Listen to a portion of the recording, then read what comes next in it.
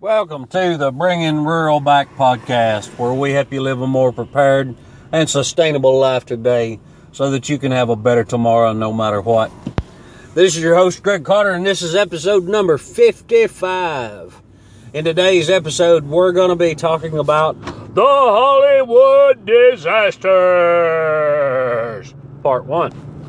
But before we do that, let's get some chores done, shall we? I'd like to remind everybody about the listener appreciation contest. Just go to the blog, theruraleconomist.blogspot.com, and there'll be a checkbox up top, or there'll be a little link at the bottom that says listener appreciation. Click on that, fill out the little form. All you got to do is put your email address, your name, and check a little box that says that you'll share the show in some way. All on the honor system. And then once we get to 1,000 subscribers on our FeedBurner stats for the podcast itself, we'll be giving away a $50 Amazon gift card. If you have any questions that you would like me to cover, or subjects that you think I should be paying attention to, you can send me an email to theruraleconomist@gmail.com. In fact, several emails are what caused this series. So, and I always respond and I always get back with you in one way or another. Now, I'm going to tell the story. I've had, several emails over the past little bit asking about the Yellowstone supervolcano. I'm like, well, that's kind of random. Okay, sure. And then somebody sent me a link to an article about the seismographs being offline in Yellowstone Park. Okay? All right, gotcha. And did a little bit of research. If the seismographs were offline, they aren't anymore. Or maybe I'm looking at a different link or something. But I was able to pull up the seismic activity of the area, and it's pretty neat to look at. But a question that was asked in different forms multiple times was how would we deal with this type of event? I'm like, well, that's pretty cool. Okay. So, I didn't want to do just one show on just the supervolcano. So, I'm going to do a show on, today's show is going to be on the supervolcano and an asteroid strike. Because actually, their ramifications are quite similar. And we're going to be discussing that. And I learned a boatload when I was doing the research for this episode. It's pretty cool. Okay? So, we're going to start with the asteroid. Just cause. The Earth gets hit by stuff all the time. A lot of times it's, no bigger than your hand. A lot of it actually burns up in the atmosphere and never does anything. Occasionally we'll get something, the size of a basketball or something that'll smack. We have had some things that were larger than that.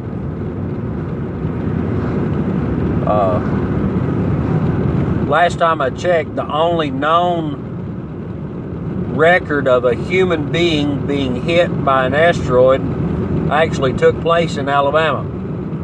Lady got hit in her living room or kitchen, I want to say. It was quite some time ago, so that was interesting.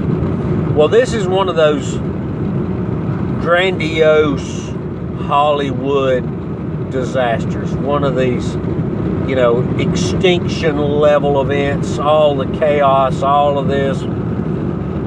And so when I was doing some research, I found out that their effect is actually pretty intense. If you've been listening for any length of time, you know that I very, very, very rarely ever watch television. If I do, it's something that my wife has decided that she likes, and I like spending time with her. A lot of times she'll be watching TV, I'll be doing research or you know, answering emails or whatever. But you know, I get some of the overflow, I guess you could say, from the television shows. So, you know, none of this is based on a movie or a TV show or National Geographic or any of that stuff. It's all just the research that I've done. So, if a meteor or an asteroid were to hit the planet, its damage would be determined obviously by size and where it hit. Now,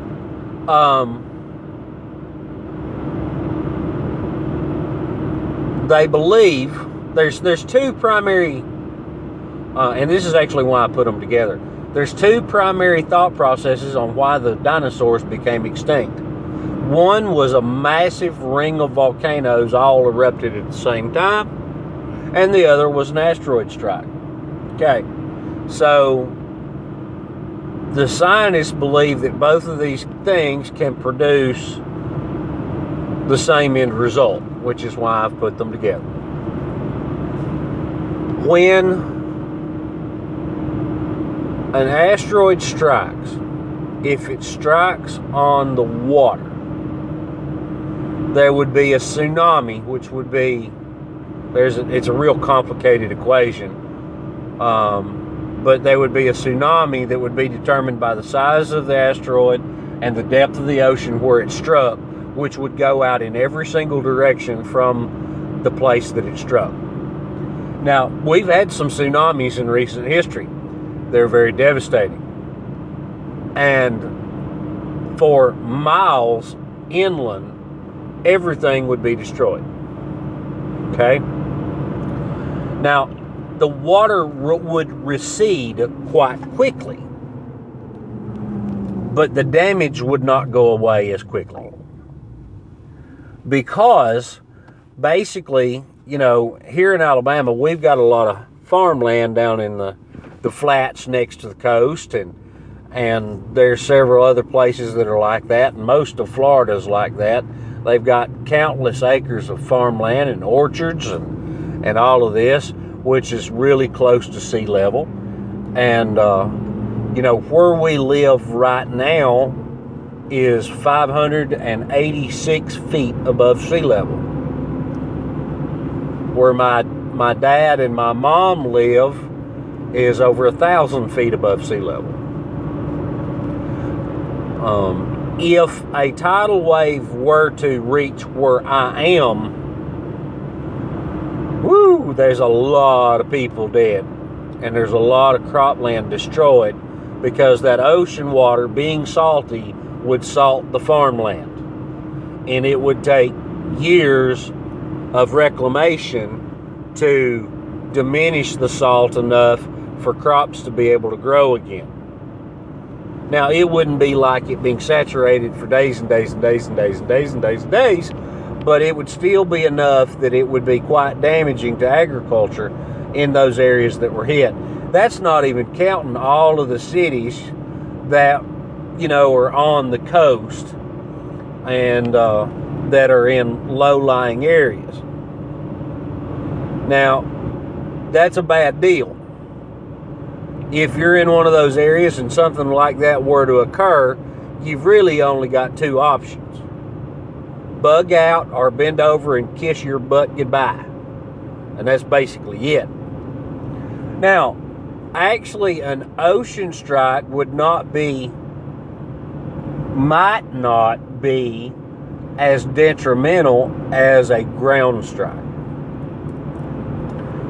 When an asteroid hits the ground, it creates obviously a crater, because we've got craters all around the world that we can look at and go, man, that's a big hole, you know. But when it hits, all of the soil and all of the dust and dirt and sand and everything else is thrown up into the atmosphere.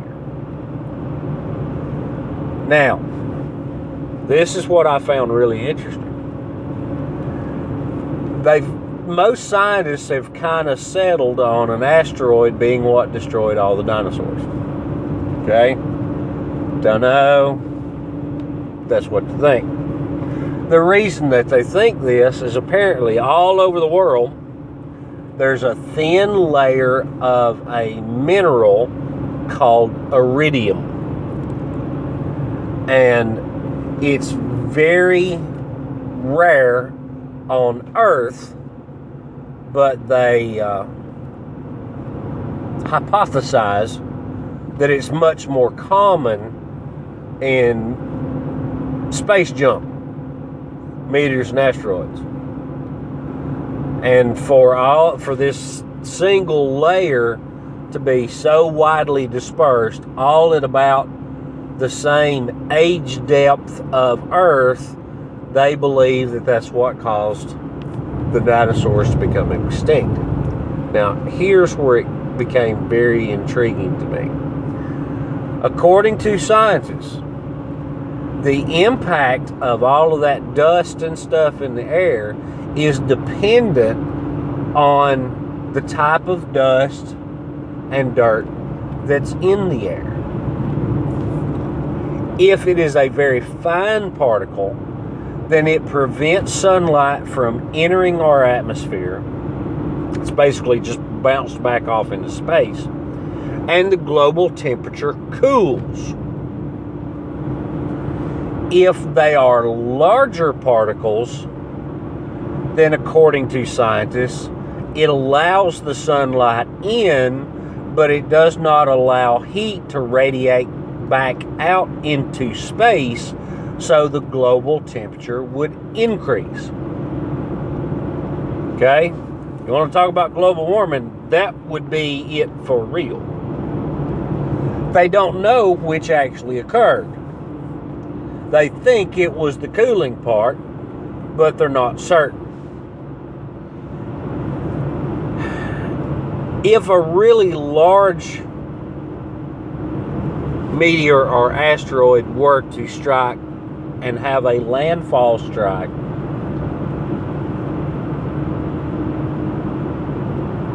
if it struck in the northern hemisphere,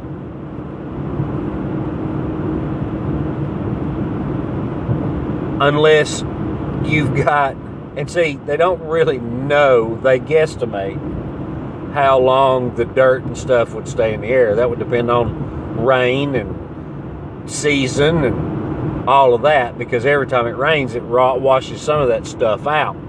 You know, we here in the South, we pray for rain in the springtime to flush out some of the pollen. So every time that it rained and every day that went by, the global temperature would be slowly modulating back towards normal. So we could go a year,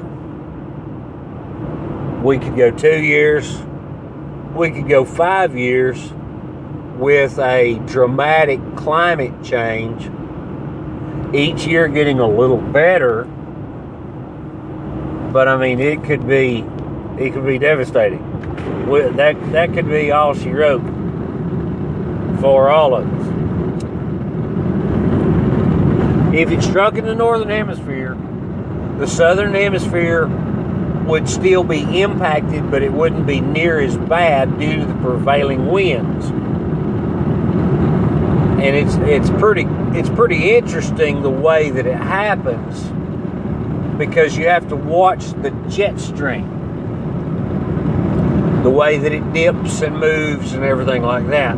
Now, in hurricane season, it is not uncommon for a hurricane or a tropical depression or a low pressure system to start off of the coast in Africa, make it all the way through the Atlantic, and then wind up in the northern hemisphere and impact the United States, the Caribbean, Mexico, Central America.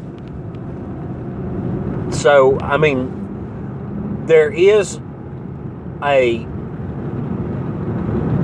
connection between the northern and southern hemisphere, but it's not like it would be in the hemisphere in which it struck.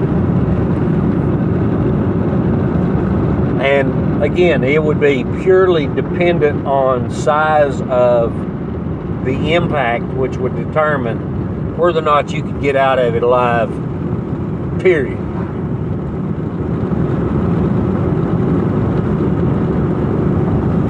How would you try to prepare for it?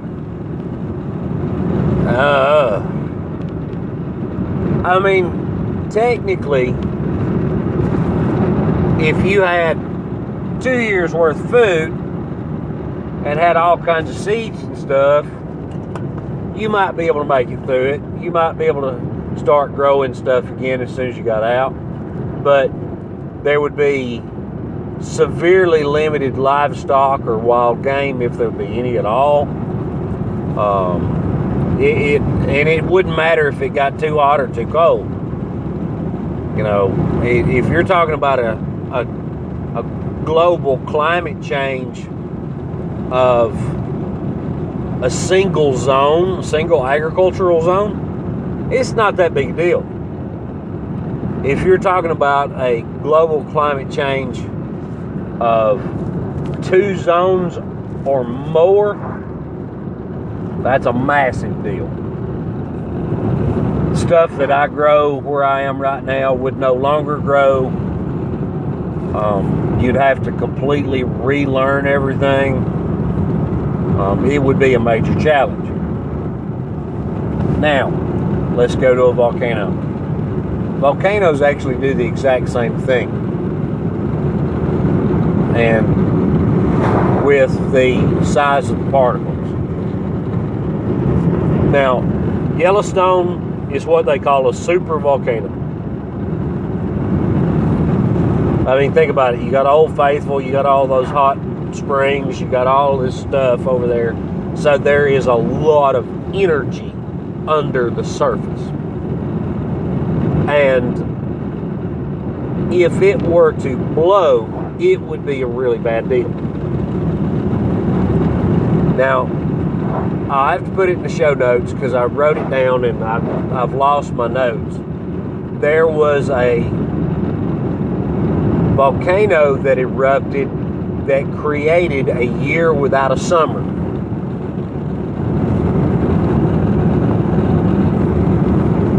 Massive famine, lots of death, people starving to death. When people starve to death, then disease takes over. Both of these apply to both situations. And people struggled, but humanity survived. I can't help but think that that would be the case as well for either one of these events, barring something that was so cataclysmic that it, you know, put enough dust and sand and ash in the air that it took, say, 5 years to clear. If it took 5 years to clear, I don't know if anybody can survive it. No matter what you got. I wouldn't care if you had 10 years worth of food stored. Just the sheer temperature change, you might freeze to death or boil to death. So, I don't mean to be all doom and gloom, but that's just kind of the truth. Now, if it weren't too bad, I'm of the opinion that you should have food storage. All the time, regardless, you should have some food storage. Now, a bare minimum, an absolute minimum, should be 10 days. 10 days isn't going to help you a lot with one of these type of events. If you're wanting to be prepared for one of these type of events, you're going to need, 6 months to a year, depending upon the size of the event and what time it strikes.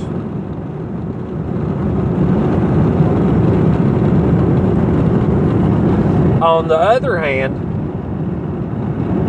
I found it very interesting that there are peoples who live on volcanic islands, and they thrive because volcanic soil is so rich. And if you think about it, it makes sense. It's full of all these minerals, it's full of all this stuff, because it comes up from the center of the earth. And people will actually take the risks of living in the shadow of a volcano, because when they're just doing everything they can to survive, then that rich soil helps them thrive much better. And I actually found it intriguing that you can actually buy volcanic ash as a soil amendment.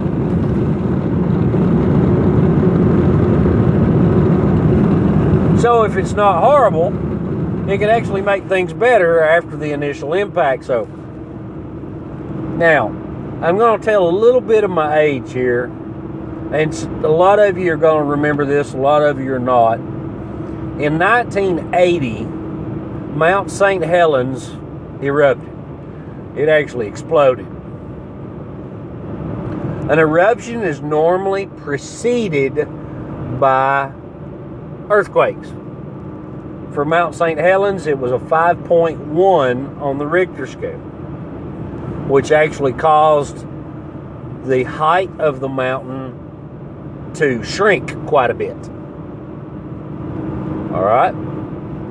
So it exploded, and it exploded and I'm not meaning to belittle anything, but it exploded in a spectacular fashion, killed 55 people, cost multiple millions of dollars worth of economic damage.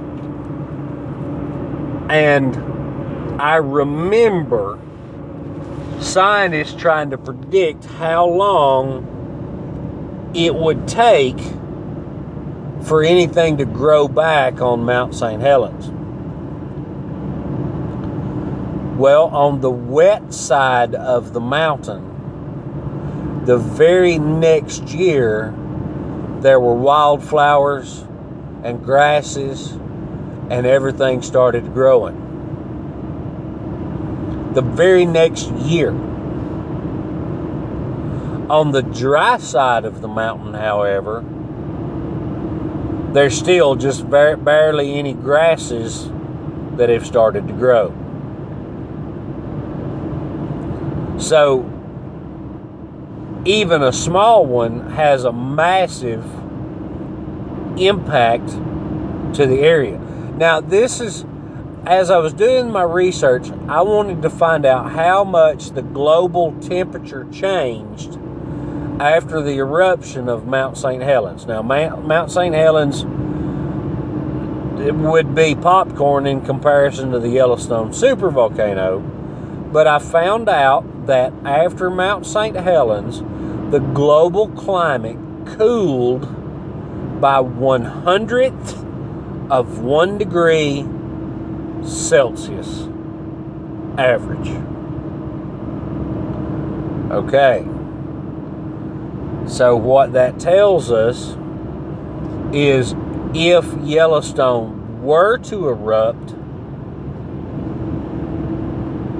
it would have to be 100 times larger an eruption than Mount St. Helens to raise or cool the global temperature by even a single degree Celsius or centigrade. It would have to be like 700 times larger in order for us to have an agricultural zone shift based on temperatures. Am I saying that it can't happen? Absolutely not. In fact, if this old world keeps rocking on, eventually it will happen. I believe that. Am I saying that an asteroid strike won't happen? Heck no. We've got proof that it's happened before. It'll happen again. Don't know when. It'll happen again.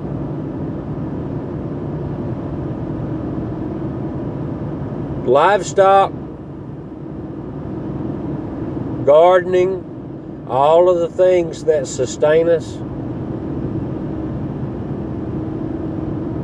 we need to build in redundancies, and we need to work to be as self-sustainable as possible.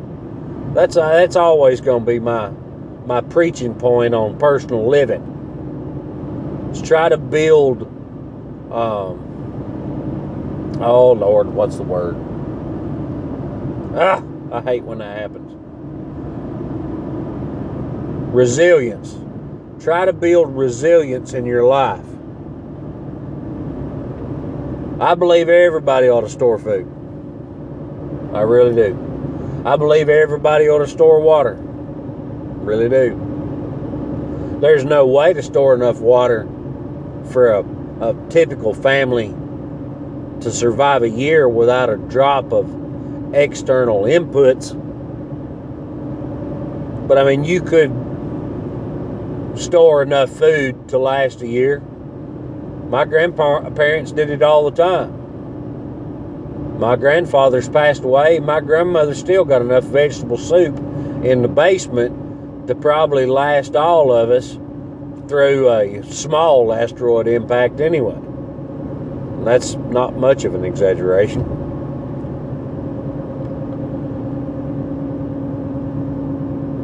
Discussing these things are good. It forces us to think. Dwelling on them constantly, not so good. We have to work with ourselves. We have to train ourselves. We have to learn. We have to share our knowledge. And we have to be prepared. Because here's the deal. If you put up 6 months worth of food or whatever you're comfortable with, and you go to work tomorrow and they tell you don't have a job anymore, then you really don't have to worry about food for 6 months. Now, here in the U.S., we've got unemployment compensation, which is quite laughable.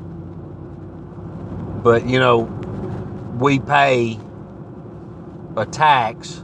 Now, there'll be people going, no, your employer pays it. No, you pay it. If you didn't earn them enough money for them to pay it, they wouldn't pay it and you wouldn't be employed. So you pay it.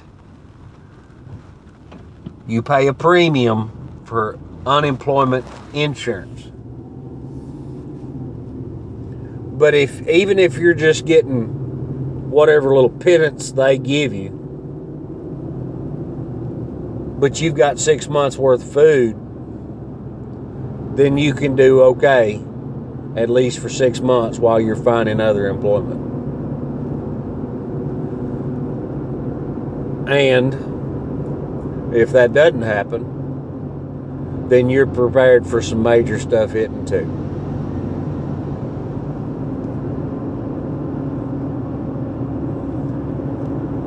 We're gonna, let me see how long we got there.